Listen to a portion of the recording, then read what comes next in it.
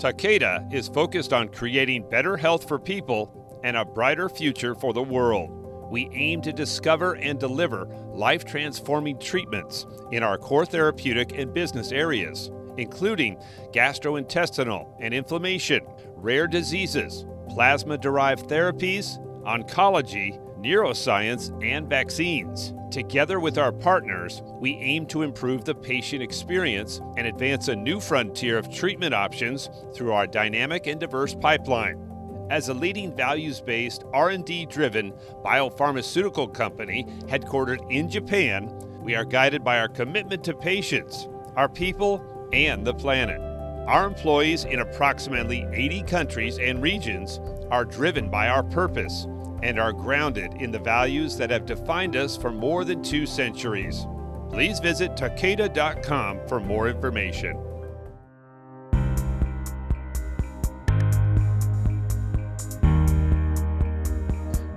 Hello, everyone, and welcome to the n-Lorem podcast series that focuses exclusively on issues pertaining to the nanorare patients that we serve. I'm Stan Crook.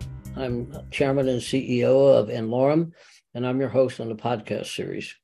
And today we have a very interesting and special guest, Dr. Dan Curran.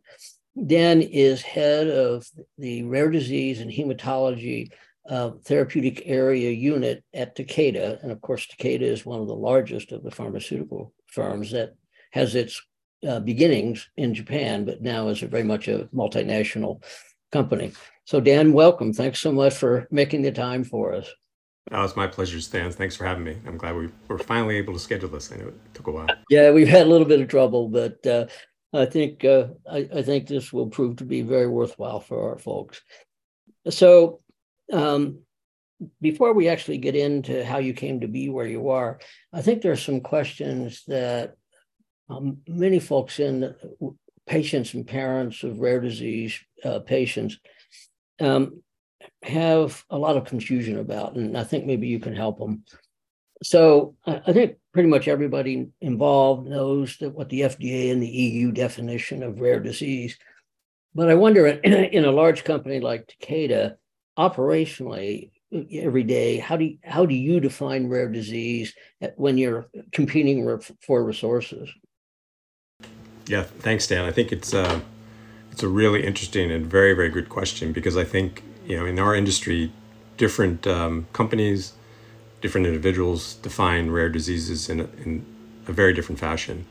At Takeda, we actually have, I would say, 2 distinct definitions of rare diseases.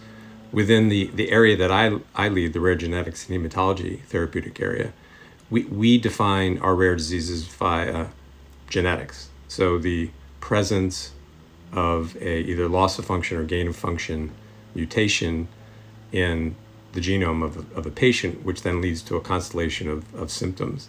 And that's how we think about rare diseases defined by a genetic basis. However, we also think about it across other disciplines within Takeda in development and discovery as an epidemiologic phenomenon. So indications or diseases where the prevalence or the incidence of that disease is lower than a certain figure is how we typically define and think about quote unquote rare or orphan diseases.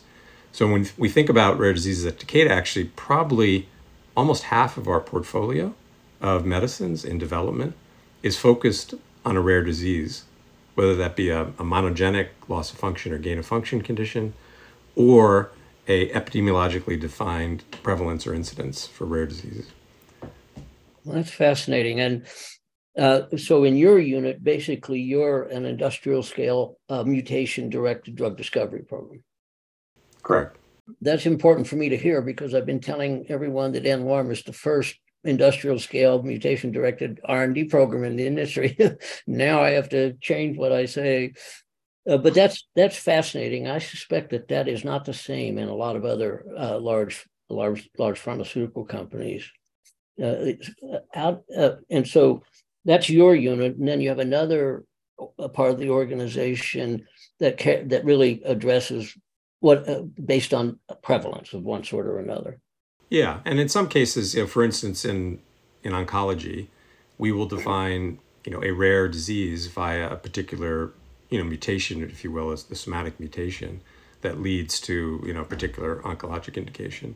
Similar in neuroscience, we look very much at quote unquote common disorders that are known to have, at least in some sense, a genetic component to it.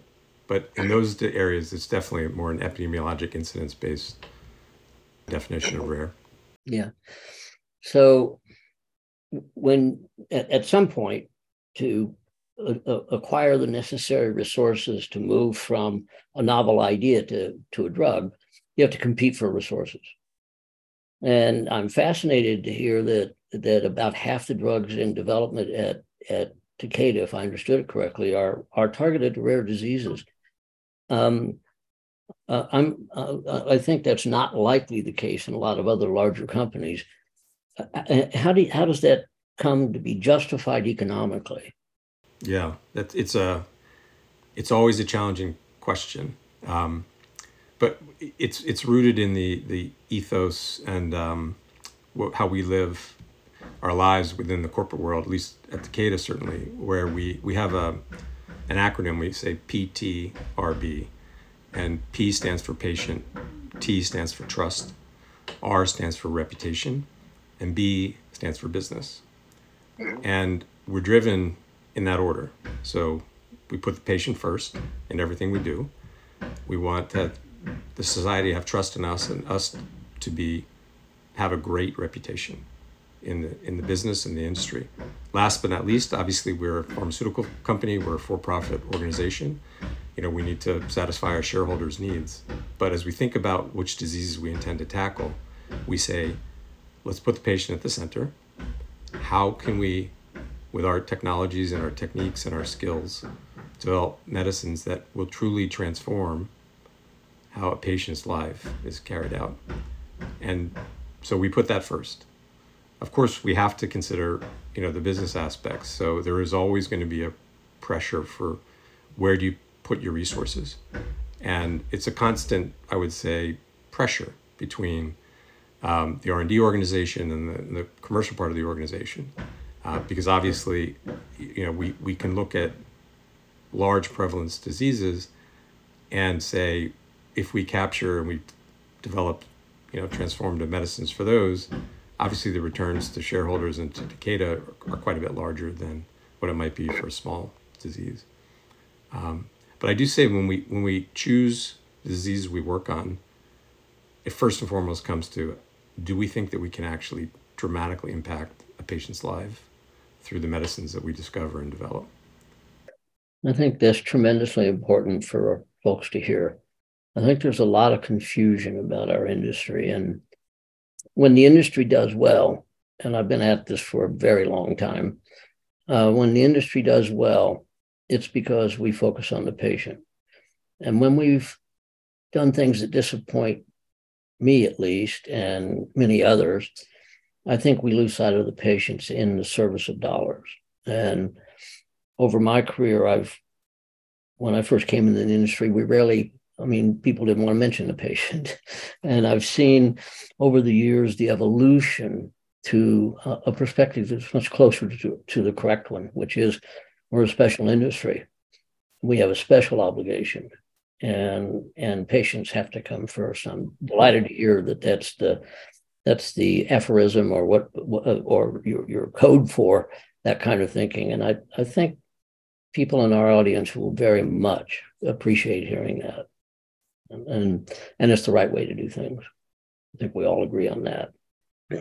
So to stay on the theme of economics, I think most people think that the price of rare disease drugs is too high and going to have to come down.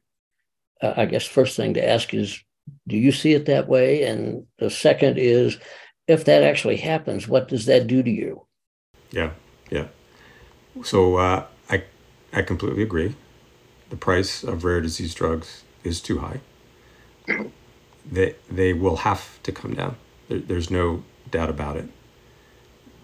The pressure, though, obviously, as we think about developing drugs or medicines for patients with maybe a few hundred individuals, obviously you work in nanorare, so even fewer, is that there has to be at least some potential return that a company our size can see in order to justify the investment. What we're doing, at least at Takeda, is to try to be more efficient with our discovery and our development. And we need to look to the regulators, to public policymakers to help us in this journey. Because the only way that the price of rare disease medicines will come down is if we can be more efficient and more effective at discovering and developing them. And if we have an opportunity to get these therapies on the market sooner than what would be typically be a normal development cycle for a rare disease medicine. And it's obviously a very complex topic, right? Because people don't, they see the price and they get sticker shock. Quite frankly, I see the price and I get sticker shock. But what isn't seen by people is obviously all the failures and all the money that goes into essentially, drilling, I'll call it dry holes, right? These medicines that don't succeed are not effective and or safe. And it's obviously a challenging business. My boss, Andy Plump, who runs the R&D organization, is fond of saying that developing medicines is not rocket science. It's actually harder. It's harder. I think he's right. He's right. I've said for many, many decades that I've only encountered two things that are actually hard in my life. And both of them were dismissed by people who never have done them. One is being a good parent. That's hopeless. You're always going to end up a failure. And the second is making a drug. And you hear people who've never had children, never ever dreamt of trying to make a drug and describe, oh, well, it's easy. Yeah, it drives me nuts. But it does to you. It certainly does. I've failed at both on many, many occasions. So, and I've had more opportunity to fail in drugs than I've had in sons. But anyway, that's good too. So anyway, we better get back on track here. What a goof. Anyway, I think I see often that a rare disease effort, especially a genetically based rare disease effort, is conjoined with hematology. And I think it'd be interesting for our audience to hear why that makes sense. Yeah, it's well, I mean, in one sense, it's perhaps the easiest, I'll call it, organ of the body to reach, right? Because we have coursing through our veins and arteries every day, billions and billions of cells, and as we think about, I'll say the more prevalent rare diseases within the hematologic landscape, there's also been an opportunity with the advent of cell therapy and gene therapy, a true opportunity conjoined with the use of bone marrow transplantation to truly transform how we think about hematologic-based rare diseases. We're beginning to see, obviously, now these coming to the marketplace for hemophilia A, for hemophilia B. And these are, truly, I'll call them first-generation programs, but they have monumental impact on the patients who are able to receive them. Going back to your price and economics question, I mean, the key here is to try to get the price of these therapies down so that they can be much more widely available than they have been. But, I think it's kind of the best, perhaps, testing ground for some of these new technology platforms like gene and cell therapy, because you can quickly see whether you're actually having an impact on these disease states, which is very important. As you know, in drug development, we really want to understand, are we able to actually have hit the biomarker as a reduce a toxic biomarker or change a symptom quickly so we know that our drug is actually effective. And we know we have to do the hard work of obviously going through and demonstrating clinical benefit. But it's, in many ways, hematology is a great space to start testing these therapies, these new therapies. Yeah, I mean, the opportunity to get an early read on whether you have a chance to succeed is so extraordinarily important. And I think that's one of the multiple advantages of genetically based drugs, right? Because you know the cause of the disease when you begin, or you think you do anyway. And if you can get an early read, generally your phase 3 results are going to turn out to be similar, not the same, but generally similar. And that allows you to then justify greater spending, which is the inevitable next step, is to spend a lot more money, right? Yeah, no, that's exactly right. That's exactly right. So in your job every day, what is it that you enjoy? What do you look forward to? I won't ask you what you hate, because that probably would make you a little uncomfortable, but at least focusing on what makes you happy. Well, what I love is working with a tremendous group of committed people who have the same ambition and the same desire that I do, which is to try to bring forward medicines that are going to transform people's lives.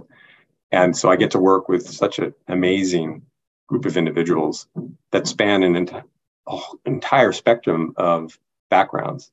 Everything from chemists to biologists to molecular biologists to virologists. I mean, it's just amazing the type of individuals that I get to interact with on a daily basis, both within the company and then, of course, external to the company through collaborations. So that's probably the biggest joy that I have every day. The second joy is that, in rare diseases, obviously there are 8,000 and counting, right? So I literally learn something new every day. And, I'm a son of two educators. My father's a professor, my mother's a teacher. And so they instilled in me a love of learning. And not only do I get to do a job that I love, but I learn every day. The beauty of science and medicine, huh? Fantastic, right? It's just fantastic. So. Yeah, no. There's nothing that compares, just nothing that I know of anyway, other than being 6'8" and playing basketball, maybe, but we'll ignore that opportunity. Well, I know you went to King's College in the UK for your undergraduate, and then Penn for your MD and house staff training and so on, which of course is a very high quality young process to get to where you are. Why don't you fill in the blanks for us and how you came to be in this job? And again, I think the joy of the job you have speaks for itself, but not everybody gets there. Yeah. I must say that I wish I could say I planned this all out, but when I was in my 20s, I thought I was going to be an academic cardiologist and would be seeing patients and publishing. And then I just decided that I could do more, and I looked to the pharmaceutical industry to say, look, I figured I would probably see 5, 6, maybe 7,000 patients in a career as a cardiologist, and while I could have a very, very immediate impact on their lives, I wanted to do more. And so when I looked at the industry, our industry, the pharmaceutical industry, I said, we can actually change the lives of thousands or even hundreds of thousands, even millions of people if we develop transformative therapies. And I was just so attracted to that vision that I joined industry, really kind of almost threw away my promising medical career and went into industry. And I've had a variety of roles, and it really has been, the pharmaceutical industry has been a wonderful playground for me because I've had an opportunity to work with just amazing people. I've spent time running development projects. I've spent time in business development, strategic corporate strategy. Most recently, prior to my current role, I set up a group which was focused on venture investments and business development, doing collaborations with external companies, biotech companies, other pharmaceutical companies, academics. And then I came to rare diseases for a little over 4.5 years ago now, when Takeda and Shire came together.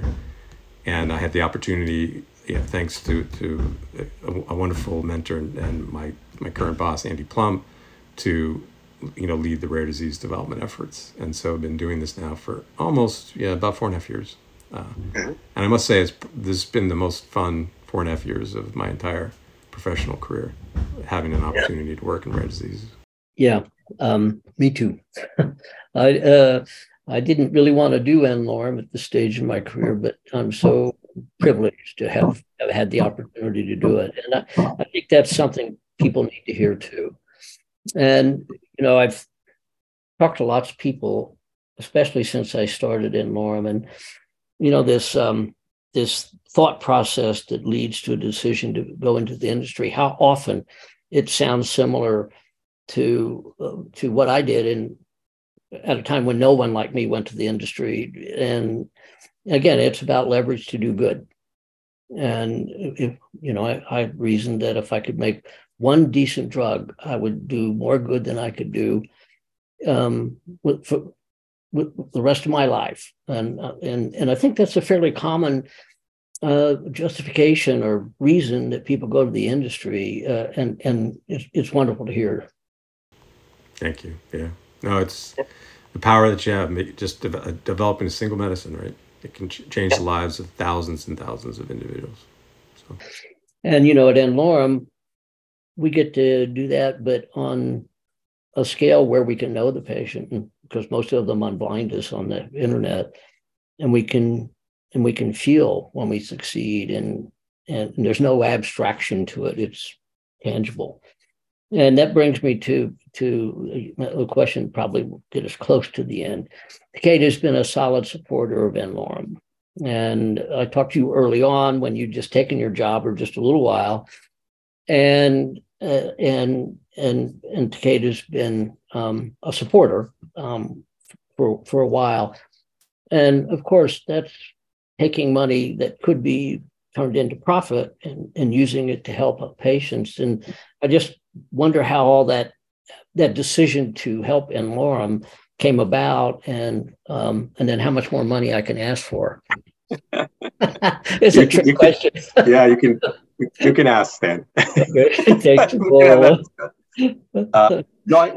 think n-Lorem, first of all, congratulations. n-Lorem has been just a tremendous boon, I think, to the rare disease community writ large. Because fundamentally, we in the pharmaceutical industry, we can't work on diseases that affect just a small handful of individuals. It's just we're at such a scale, it's such a demand for resources that we just can't work in areas where we only have a few patients, and nor would it make sense for us to do it because we're too big, we're not nimble enough, and I don't want to take away from my team, but it is challenging, right? It's enormously challenging. So n-Lorem has filled a huge gap and a need, and all of us who work in rare disease recognize that with the technologies that are available today, there are absolutely opportunities to bring transformative medicines to a few patients who have a particular disease.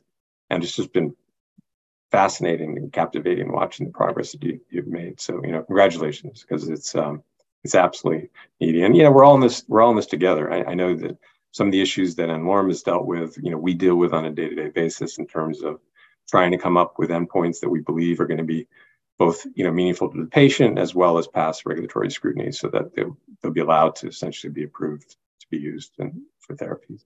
And I think it's it's fantastic the way that you're leading, because I think as regulators get more and more used to saying, okay, I can look and I can understand how a disease progresses and how a drug can help a few patients. That helps all of us in the rare disease industry, because we're all saying the same thing, which is, we need to get these medicines to patients as quickly as possible, but ensure that they're safe and effective. I mean, we all wish to do the same thing, I think, the regulators, industry.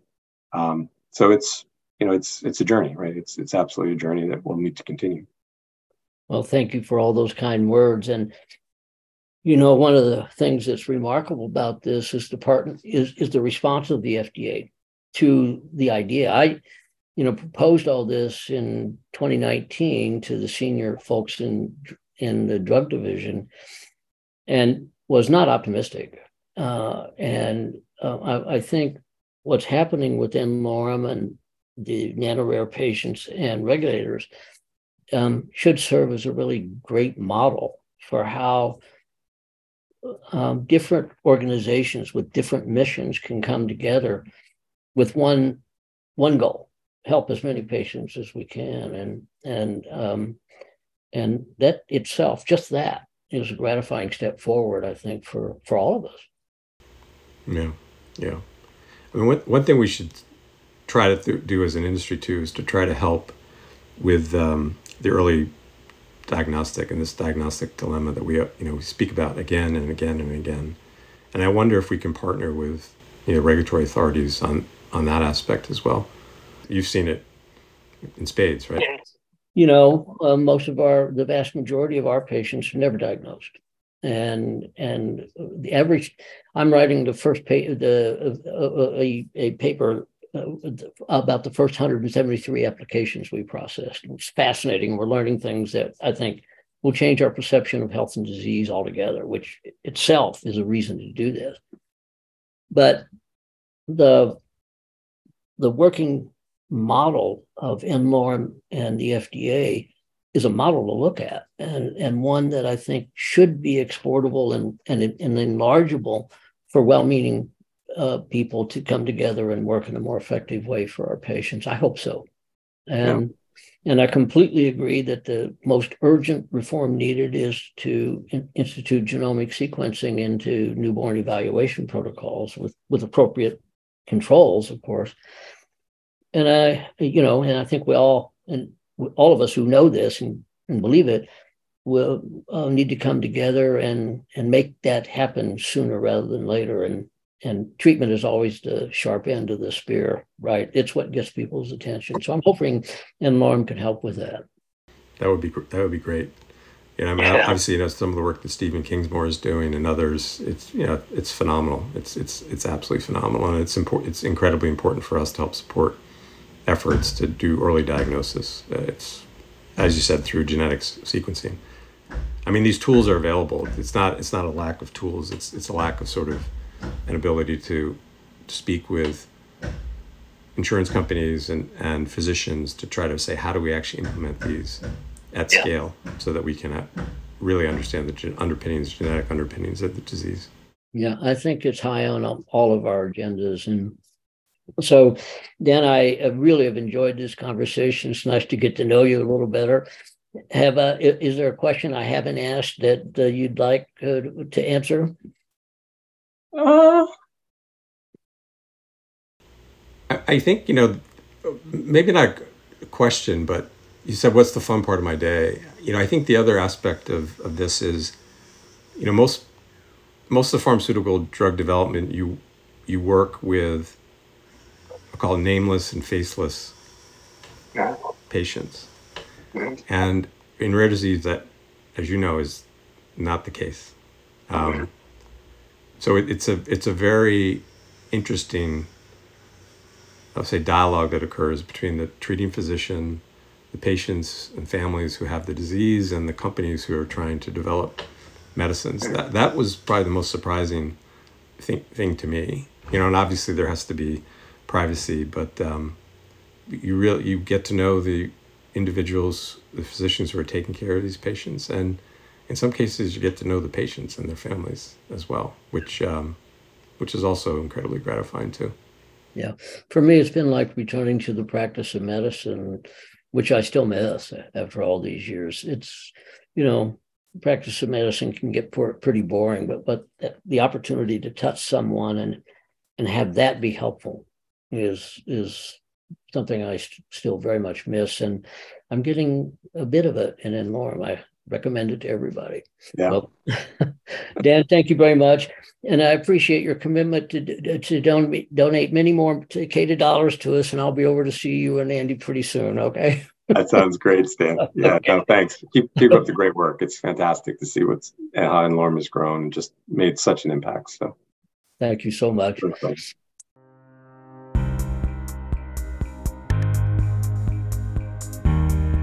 n-Lorem is a nonprofit committed to discovering and providing personalized experimental treatments for free for life to patients with genetic diseases that affect 1 to 30 patients worldwide, referred to by n-Lorem as nano-rare.